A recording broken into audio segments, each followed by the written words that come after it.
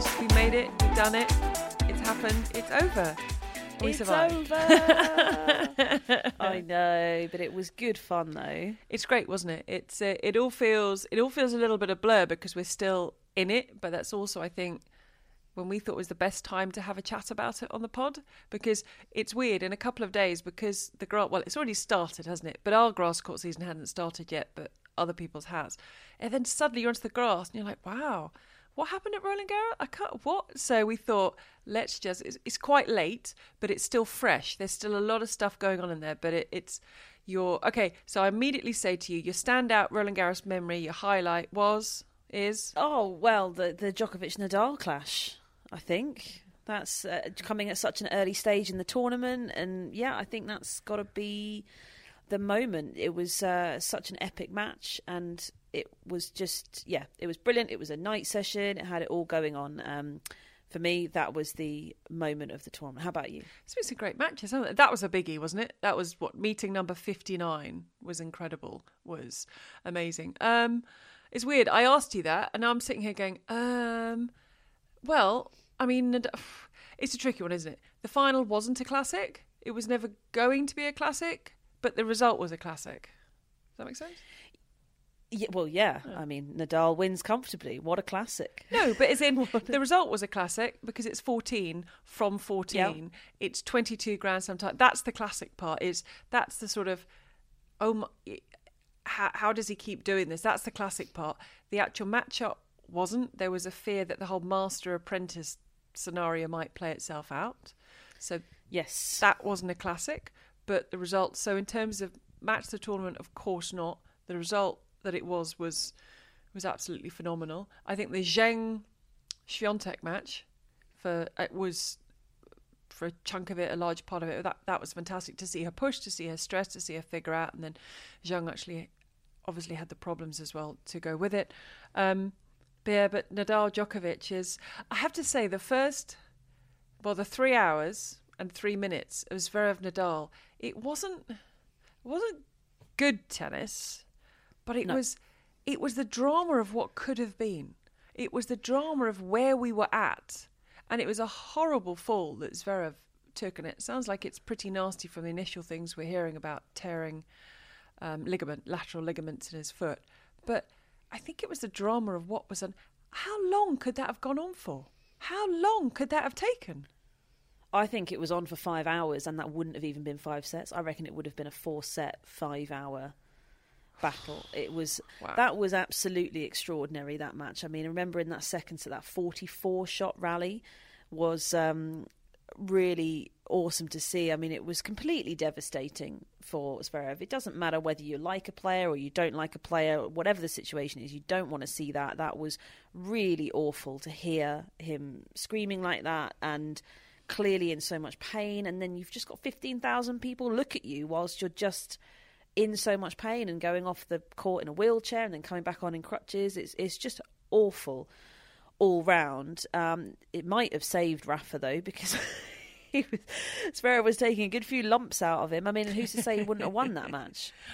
I remember, as because we're working for different people here, I was commentating on it with Courtney Nguyen, and I remember we were both saying, obviously we didn't know how the match would ultimately finish, but there are no winners here. Well, yeah, the winner's the next opponent. But in terms of they're just beating themselves up, it was almost uncomfortable to watch at times because you thought it's slow, it's so laborious, and they are going to be absolutely trashed at the end of this. How do you come out of a match like this with anything left? I mean, as it is, it was over 3 hours and it wasn't even 2 completed sets. I mean, as it is. I know.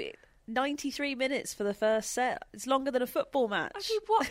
That's what we said on commentary. We're like, well, that's a football match done. I mean, what is that? Set. I mean, how is that? And then the second set starts taking the same pattern. And you think, well, hang on a second. And I remember at 5-5 in the second, I had to hand over commentary to Marcus Buckland because I was running back to do TV stuff because I thought I could easily do the first semi because we're on air at 7 o'clock every night. And then suddenly I was looking at my watch thinking, oh, well, hang on a second. Hang on a second. So I had to rush off. And then I got up to the TV thing. My producer came in and said, well, okay, so we've got highlights of that match now. It's over. And I was thinking, what do you mean it's over? switched on the television. I was now back in the office. Oh, you missed it. I missed it because I'd been running back and the radio sort of off-site. So I'm coming back through security, all my bits and pieces, running up the stairs, having to sort out sort of TV bits and pieces, getting everything done. Put the monitor on in the office where I was sort of getting everything ready for the show. And suddenly I was like, oh, okay, yeah. So I saw the replay. But yeah, I couldn't believe everyone was saying, well, now that's finished.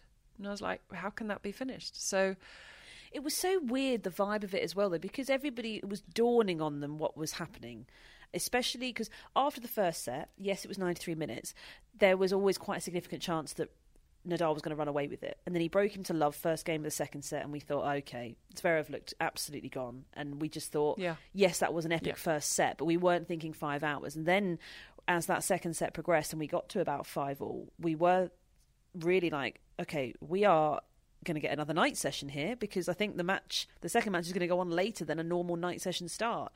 And we were very much settling in for sort of a 5-hour battle there. And just as we'd got our heads around that, and it was okay, we're in the thick of it here, this is going to be a long, physical, brutal slog, and that's what we were talking about, then it just so abruptly ends, was very, very strange. I mean, it was just such a shame. You know, it was a real killer for Zverev. And look, from everything that we've heard, he's going to be out for a while, and that is very disappointing at this stage in his career.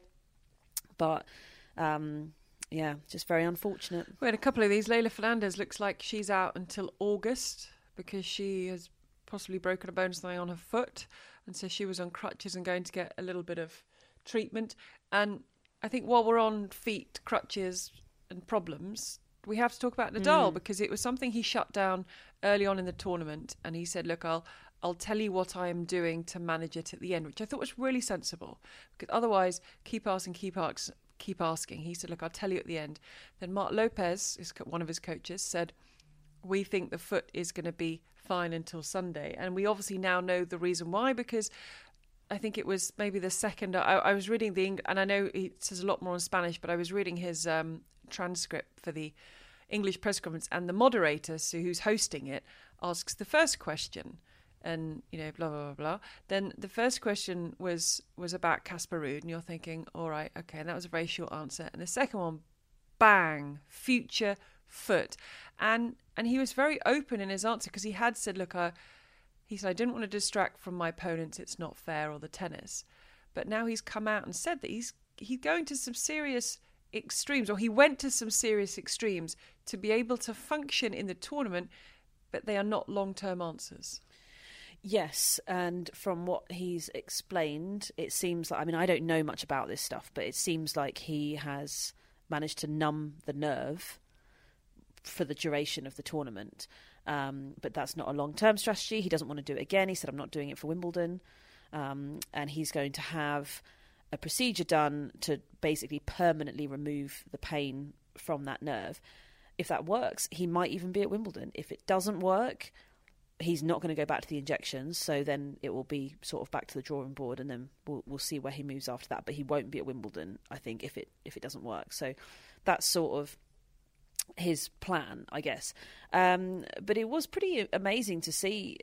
It's incredible what these doctors and sports scientists can do, right? I mean, he was talking about the match against Mute and how he was struggling to walk afterwards. He was in so much pain, and to come from there, to come through and take his title was just incredible. And look, that is not an easy title. It might have been a comfortable final, but to beat Auger-Aliassime in 5, then Djokovic, then Zverev, that epic couple of sets that they had, that's no joke. That was a seriously tough draw. And yeah, it overwhelmed Ruud today, and I felt a bit for Casper. It's tough. The situation, the crowd, all of it was a bit too much, but can't believe it. 14. Wow. It's crazy. I'm just reading a little bit more about exactly what he's planning on doing, and they want to be able to sleep, in his words, the two nerves that create an impact on the foot that improves it. And they want to try, which is what the injections have done, they want to make a treatment to try to create this feeling permanently.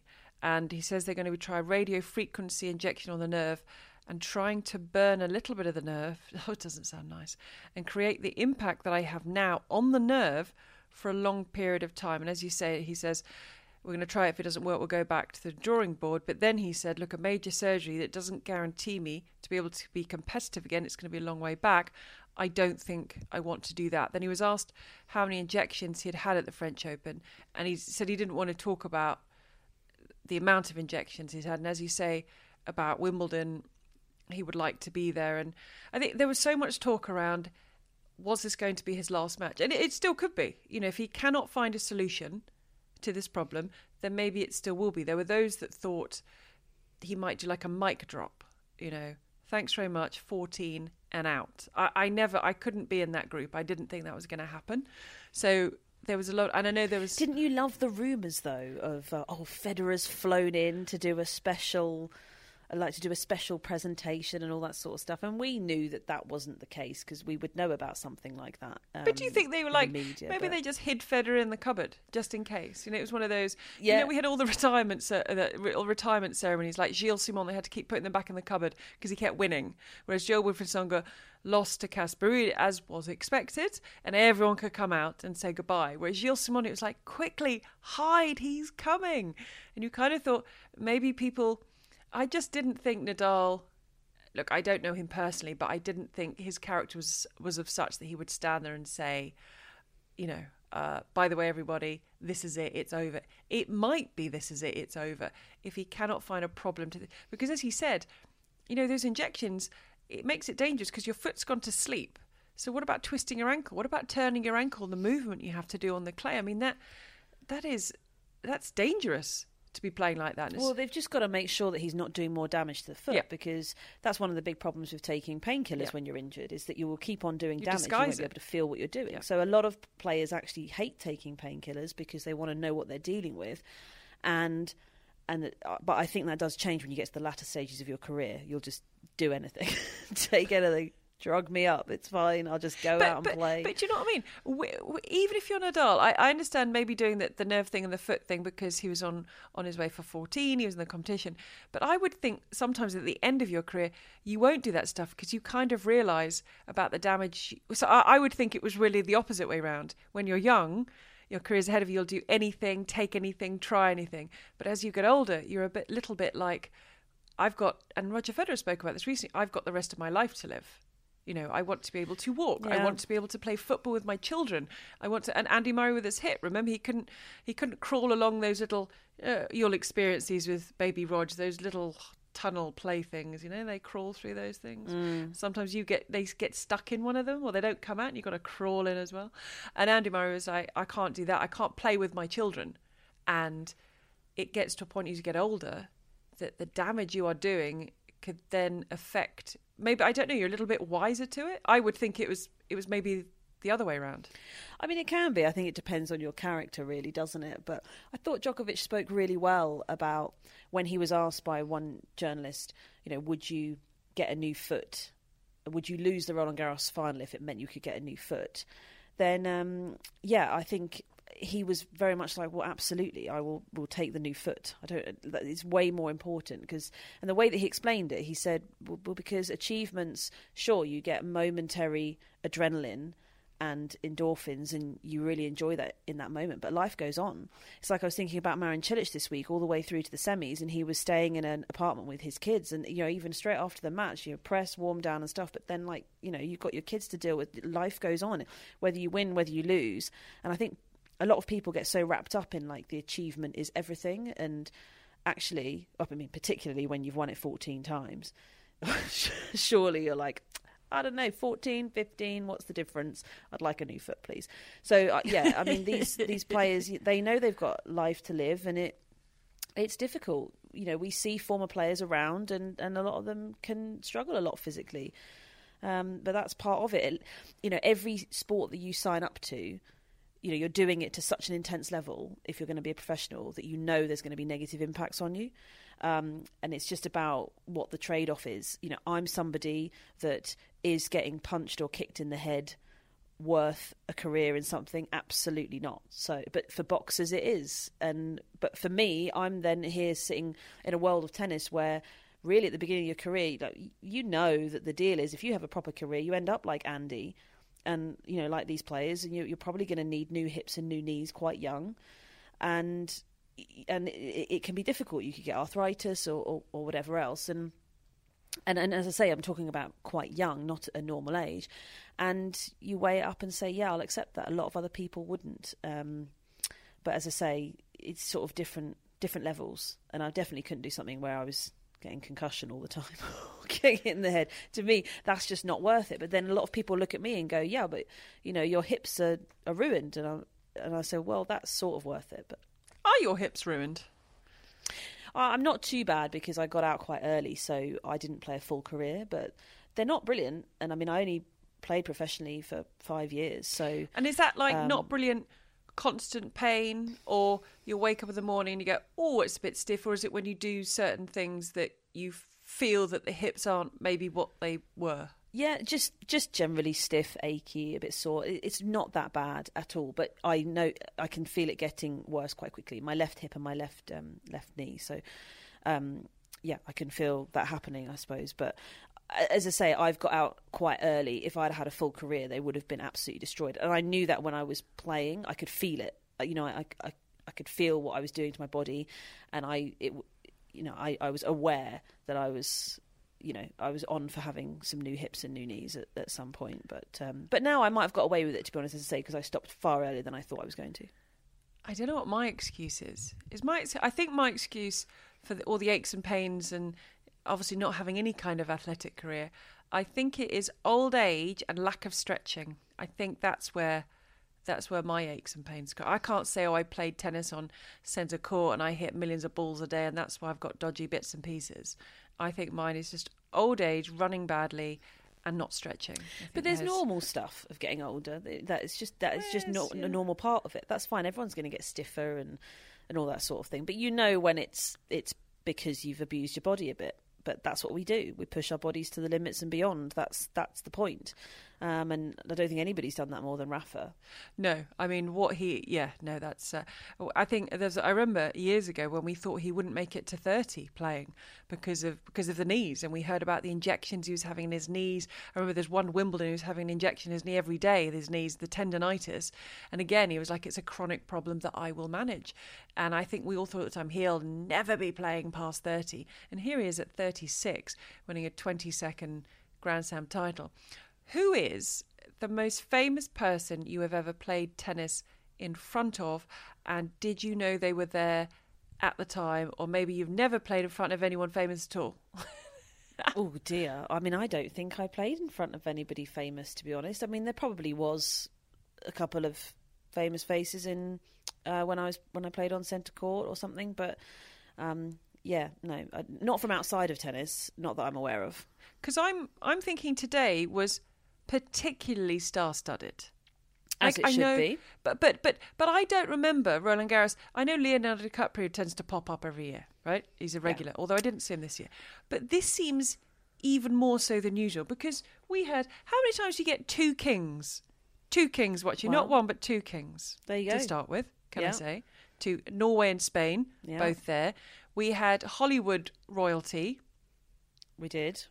Yeah, Michael Douglas.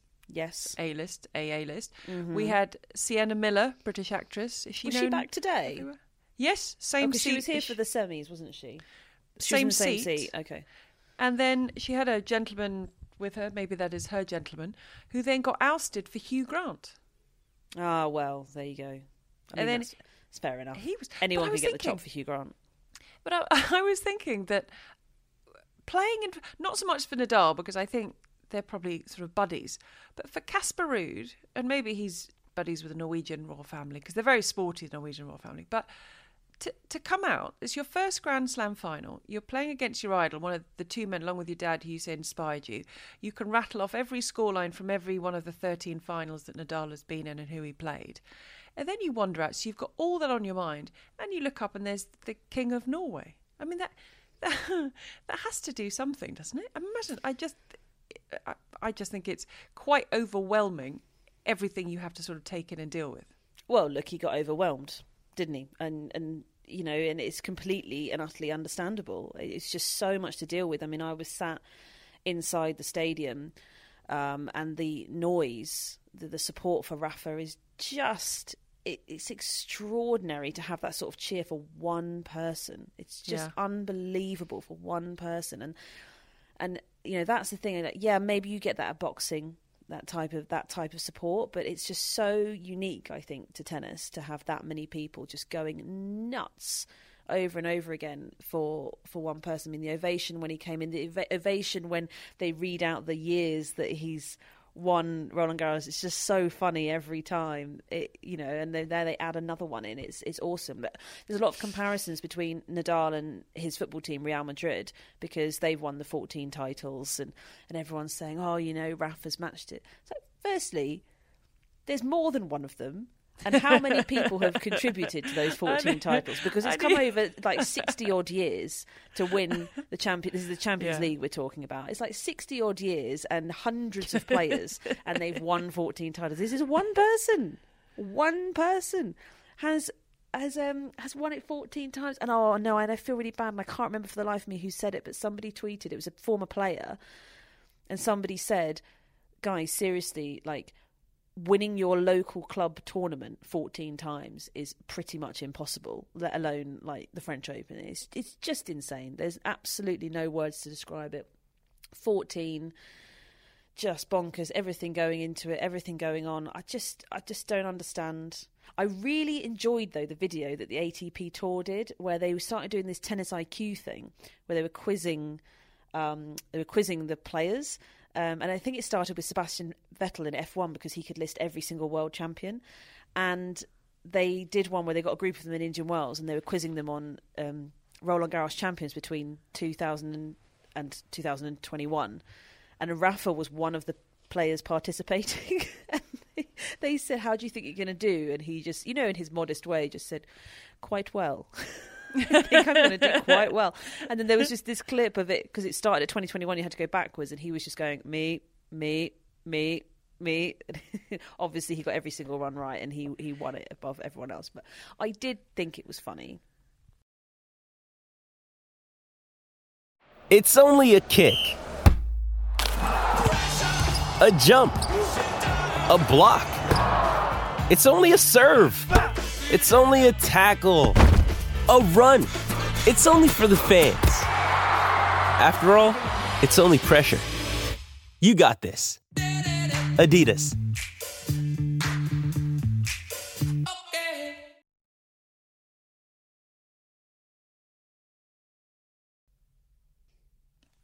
So I saw these stats, and this was after going 2 sets up, and it left myself and Eleanor Preston were commentary and analysing, left us speechless. So he's 2 sets up on Casper Ruud. The mountain's big.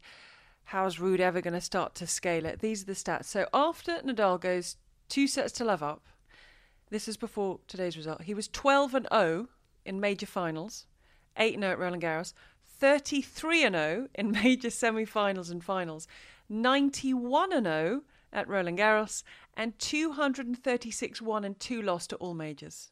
I mean, I just genuinely speechless with figures like that. Doesn't make any sense. How does that? Doesn't How make does any someone? sense. I mean, they are ridiculous numbers. I mean, ridiculous. Right. Okay. You might be able to help me with your better knowledge of a wider sport. But name somebody else that at 36 years old is at the very top of the game. Like, he's probably going to end up being world number 1 at some point as well, because he's now got 2 slams and Djokovic will lose his Wimbledon. Possibly. He might keep some of his Wimbledon. We're waiting to see. But in what other sport is that happening that is this physical?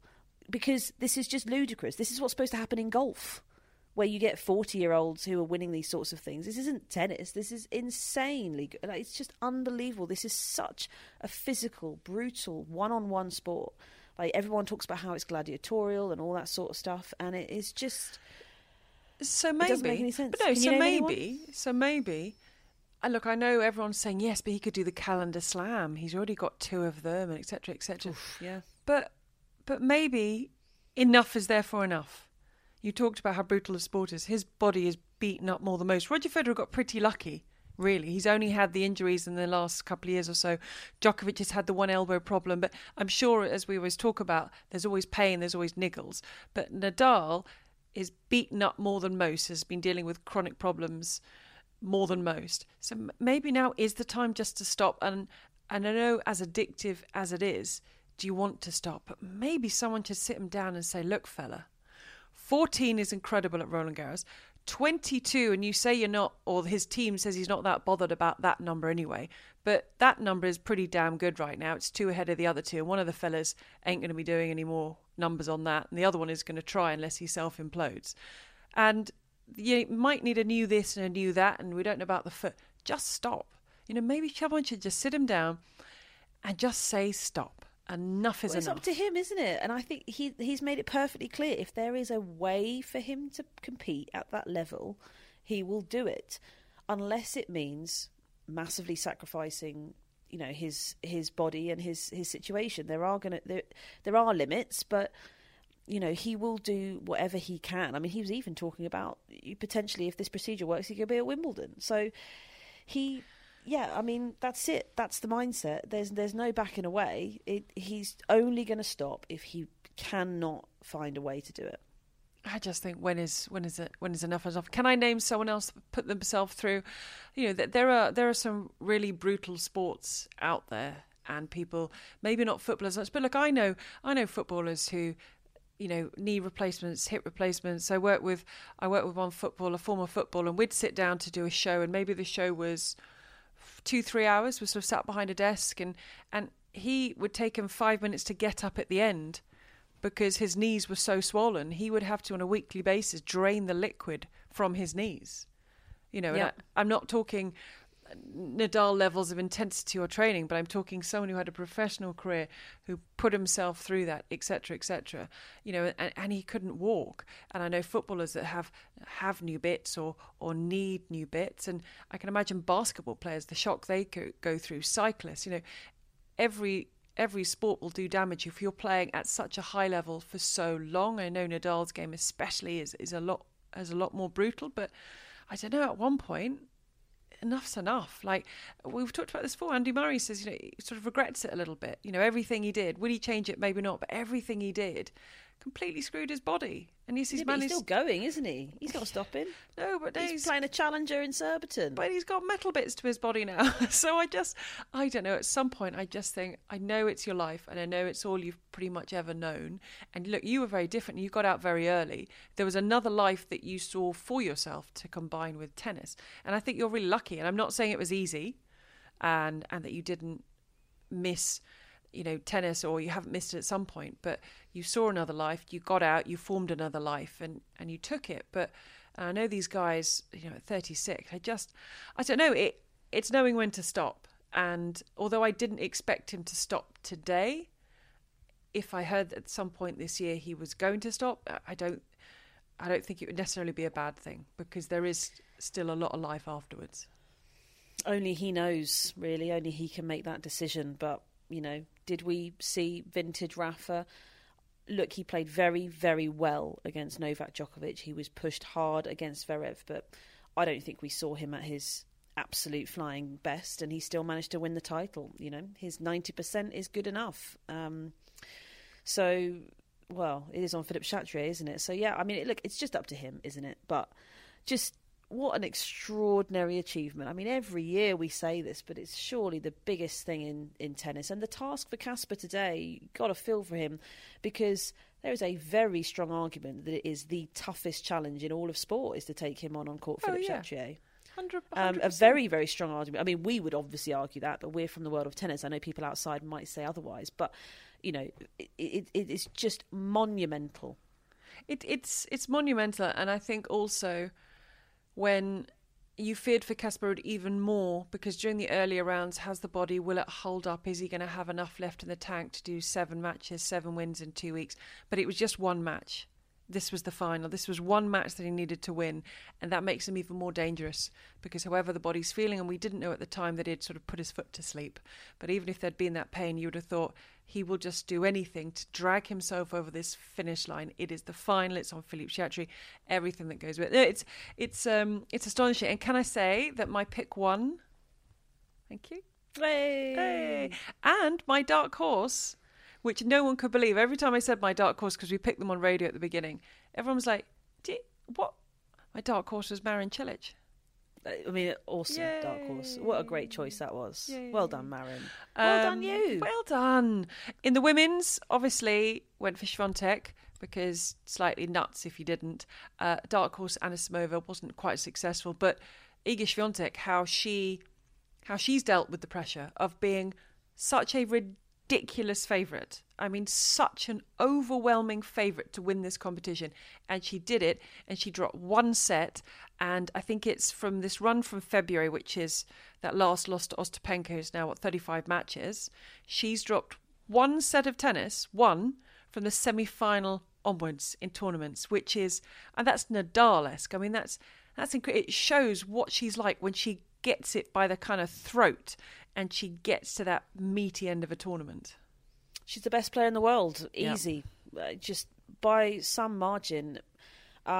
Similar to Rafa, but in a different way. I don't think she played her best tennis. I don't think we saw any of her best tennis, Swiatek. I think that she was really trying to deal with the expectation. She was just dealing with the challenge in front of her, was trying to do enough to make sure that the door was closed on her opponents. And I don't think we saw the best of her because I don't think she was really genuinely pushed. I know that first set against Zheng was awesome, and Zheng did push her there, and it was a challenge.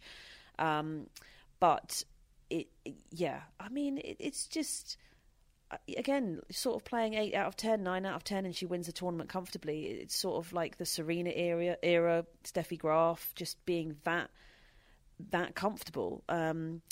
Goff just couldn't get anywhere near her in the final. And I will say that for both of the finals, it was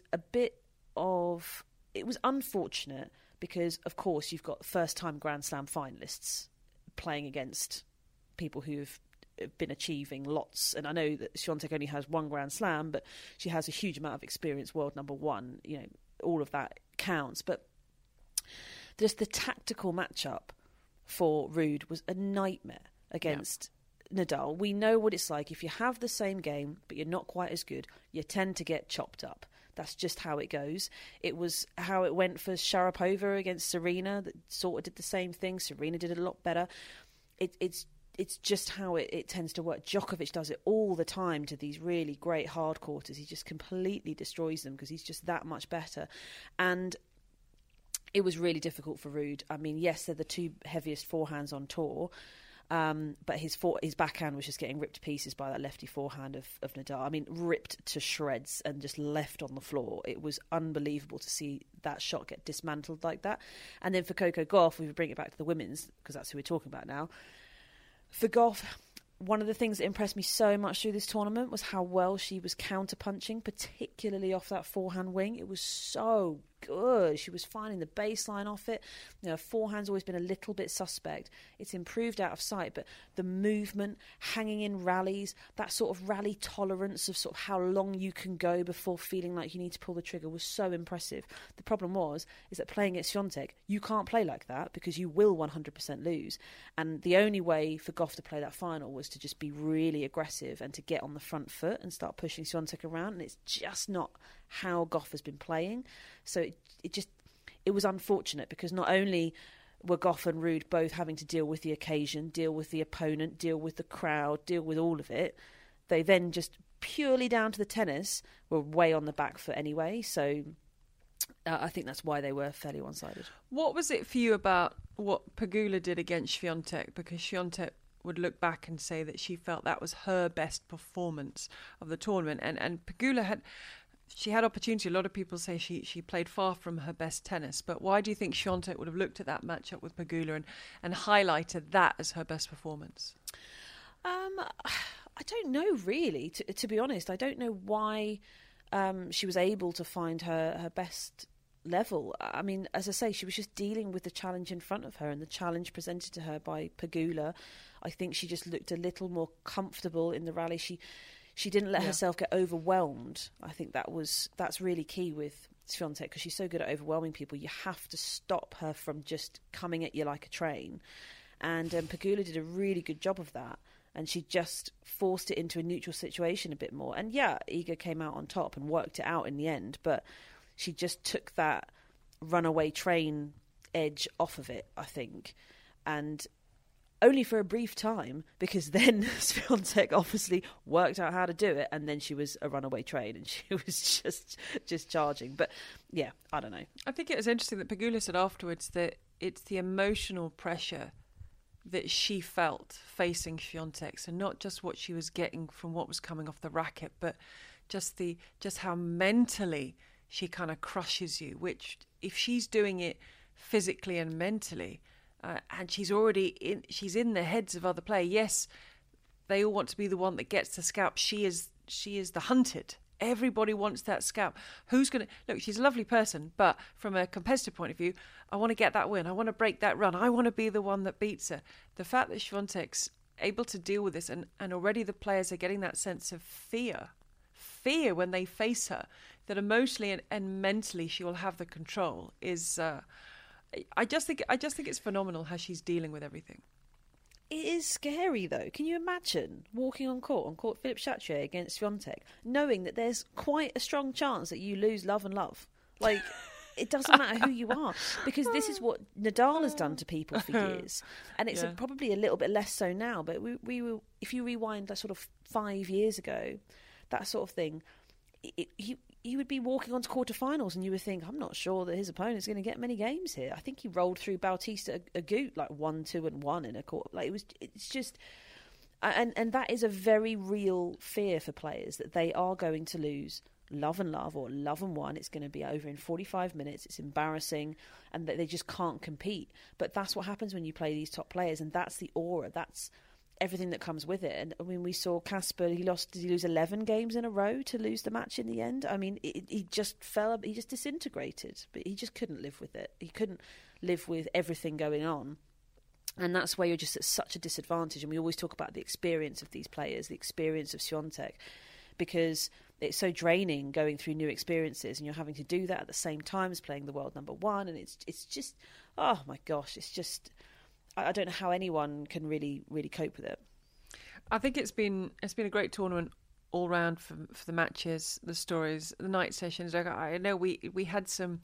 It was on the Thursday. So the night sessions begin on the first Monday. So you have Sunday without a night session, and then we go through, and then the Thursday is the women's semi-final. So that's when we normally organise our radio dinner, because even if they're epics, you're still going to have an evening. Right, so that's because you know that on men's semi-final day, as happened, it can go long, could have been longer, etc., etc. So I remember thinking, and I say I've loved the night sessions, and I worked them all, but I was really craving a hot meal, because you find you're running around all day. So I was trying to avoid baguettes, as we know. So I'd grab a salad or something to eat at my desk while I was sort of And then in the evening, because it was night sessions, I wasn't eating properly, basically.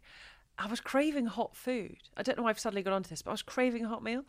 And as much as I love the night sessions and the atmosphere, on the Thursday, we had our team dinner and I had a hot meal. And I was craving escargot. I was craving really French fare. You know that feeling when you just think, I haven't really been eating properly? I've just been... Well, it is difficult when tennis is going on for like 12, 15 hours a day. It's really difficult to actually sit down and have a meal. And yeah, it was one of those things, because normally French Open, by the time you get to Thursday of the second week, you're sort of fed up of going out for dinner all the time, because you've had, and French food can be quite rich and very saucy and all that sort of stuff. And there's only so many steak frites you can go through in 2 weeks. It's not good for you. But then this time, it was the first time anyone had a chance to have a dinner at all, was Thursday. And I know you weren't the only one. I mean, yeah, everybody was missing dinners, because you just you do the match, and before you know it, it's midnight. So you just, oh, okay, great.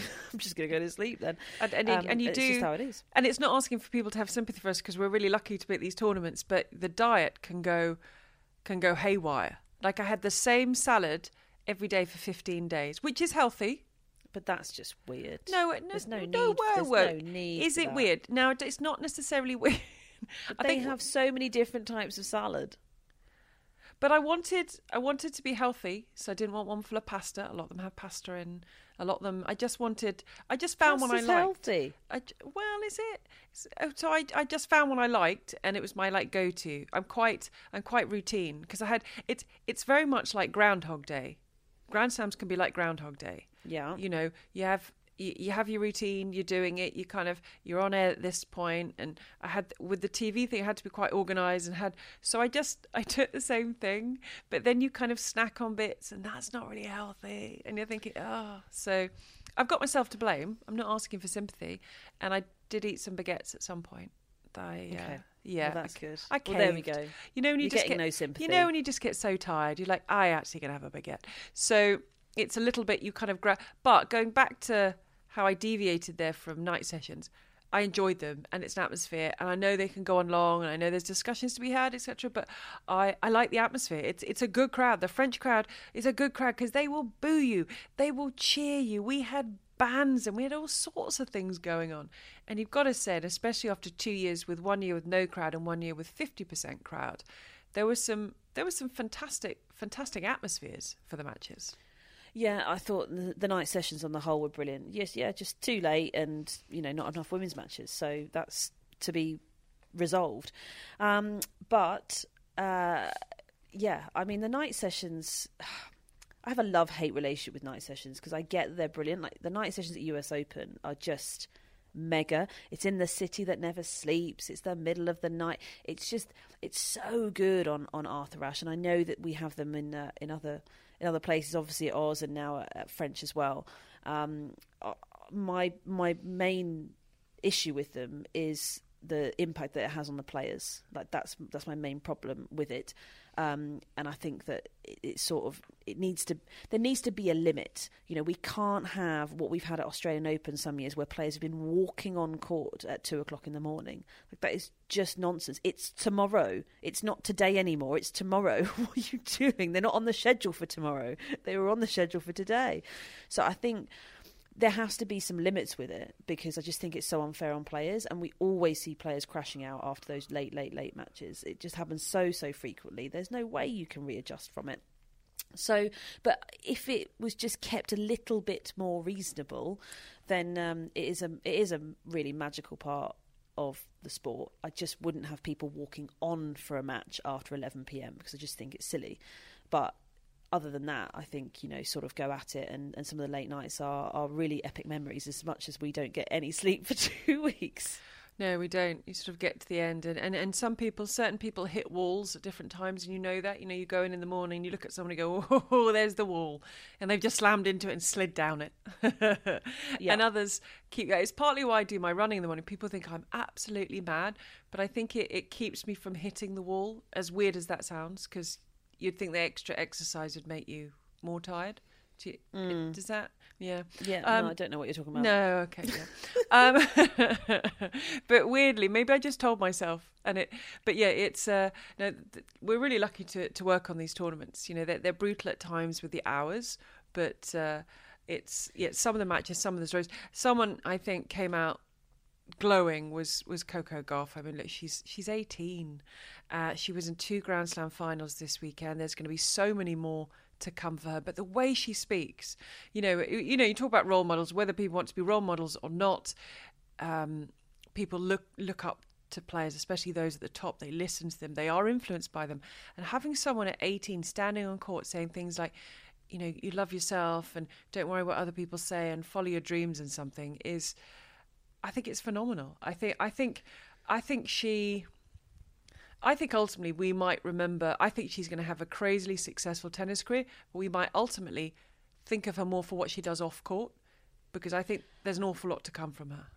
She's just incredible, yep. In so many ways. I mean, we just feel so lucky to have her in the sport. I mean, how inspirational she is. I mean, what 18-year-old knows who they are and what they're about? Because that's some of the things she's been saying is like, oh yeah, no, I really know who I am. I've got my voice. I know what I'm doing. She's obviously very confident. What 18-year-old knows that? What? You're supposed to figure that out when you're 30. This is ridiculous. Okay, that might be a bit late 30, just to say. Okay, 25. But, you know, it is just so impressive, and it sort of makes your jaw drop when she's speaking. Like the way that she speaks, she's so in control. She talks to the microphone and to the camera as if like they're her best friend. Like when you're watching her speak, you just sort of feel like she's just chatting to her friends, and you could just be like, "Hey, Coco," you could just have a really nice, cool chat with her. I mean, she's too cool for school. I mean, she's obviously world class. What a talent she is. I mean, she could have played in the junior tournament if she wanted. Well, she couldn't once she got to the fourth round because you're not allowed to play 2 tournaments in the same week. But you know what I mean? She was young enough to play in the junior event. And, yeah, I just think she is so impressive to be able to deliver that. But also the other part of it is like the self-esteem. Because a lot of girls as teenagers have such low self-esteem, and it is really, really difficult. I'd probably say the majority, I think, struggle in general, much more so than guys do, although plenty of guys struggle as well. And for her to just stand there and be like, yeah, I know I'm great at tennis, but I know I'm a great person, and that's more important to me.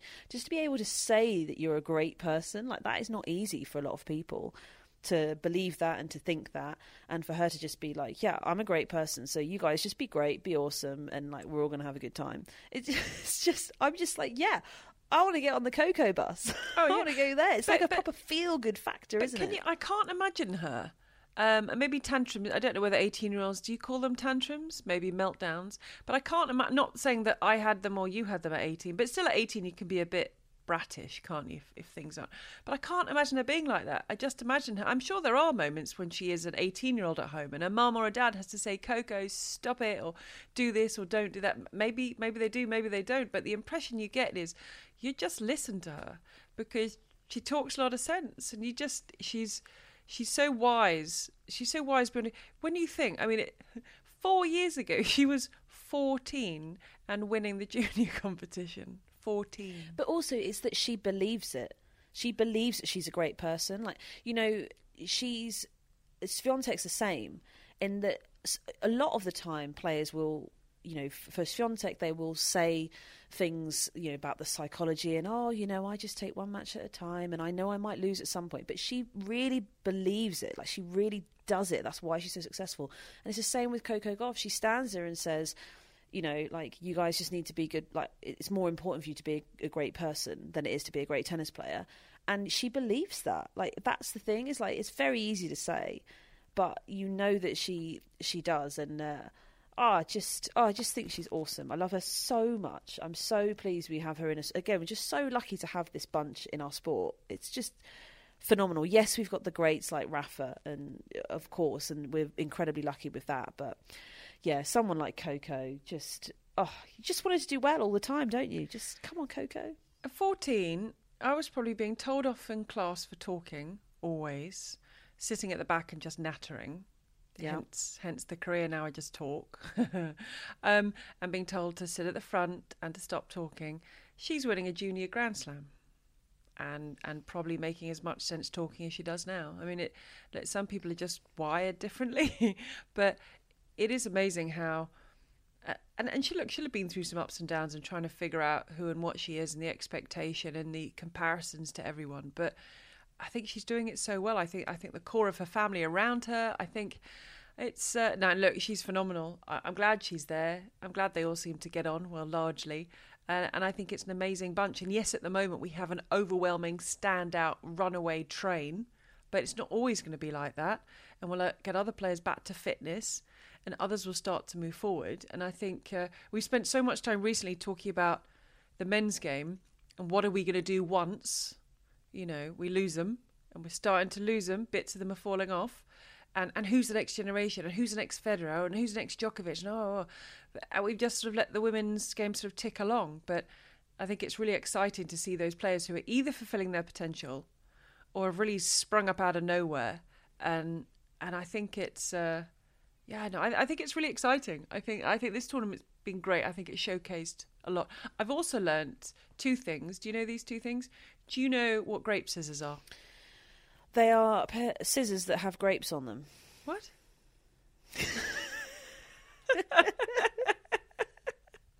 I thought if I said it confidently, it just might be right. They got grapes on them. So, but so you don't know what grape scissors are? No. I mean, I didn't know this till a week ago. They're scissors to cut grapes with. Right. Okay. Well, that seems unnecessary. No, I think it's the most pointless thing I've ever heard of. So basically, what's wrong with your fingers? You pull a grape off. Why do you need a knife? Well, if you want to cut it in half for like a salad or something, you use a knife. Cut it in half. Well, what do you need grape scissors for? Grape scissors are... if you want to cut a little bunch, like a little bundle of grapes, you do a delicate little cut with a pair of... No, I don't know, I'm making it. They are the most pointless thing right, so in the they're world. Not in a standard kitchen drawer, are they? No, I think, and whenever I hear about grape scissors, and a joint friend of ours, I don't feel I should name her, a joint friend of ours has an antique pair. And when she said she had an antique pair, it made me feel they haven't made them this century or for a while. Yeah, possibly. So that's the first bit of the quiz there for you. Banana hanger. Banana hanger, yeah. I've seen banana hangers. Do you have one, and would you use one? I don't have one. I don't use one. But there's something to do with bananas shouldn't be in a fruit bowl because I think they over-ripen the rest of the fruit. They speed up ripening and they can make it go bad. Possibly. I think that's why you have a banana hanger. That's my understanding. I might be wrong. No, so possibly for a housewarming, I now know what to get you. Yep, sure. A banana hanger. And have you ever slept in, or would you ever sleep in a yurt? I have slept in a yurt, so yes, I guess. Well, isn't that just a tent called a yurt? It's just a more permanent tent, yes. What do you mean a permanent tent? A more permanent tent. It's not a permanent tent, but it's a more... Well, what's a more permanent it's tent more if not substantial? permanent? Because it's not like a little pop-up tent that you just sleep in. It's just a piece of fabric. You might as well just have not be in anything at all. But a yurt is like it's a bit more substantial. So they're just 3 things I learnt and talked about this week aside from the tennis. I just wanted to mix it up a little bit. And the other thing I've learnt is that tooth fairies in France pay a lot more than tooth fairies in England. Do they? Oh, yeah. Wow. So the tooth fairy in England paid £5 for a front tooth, which I thought was rather overgenerous. I thought that's pretty solid. Well, yeah, I think it's decent. much. Yeah. Only for the front 4. Then we get lower down. So the family, Dad took the boys half term to France to see family. Oh no! There was a wobbly one. Wobbly one came out. Do you know how much the French tooth fairy paid for that tooth? Well, I imagine it's going to be like €20. Yeah, it's €20. Wow. I mean that's the kids are doing well, aren't they? Talk about setting a bar high, and then that's ridiculous. So now we've got to pay. So they don't £20 effectively now a tooth. I have to work a lot more, and a lot harder. It's a shame Roland Garros is over. We need more days. Yes, I need to work more. But on that note, we wanted to wrap everything up this evening, Sunday night, just while it was kind of fresh and the madness is still there. But next up for both of us, onto the grass. Here we come. And I don't think I'll see any more of you than I have done these 2 weeks, in short.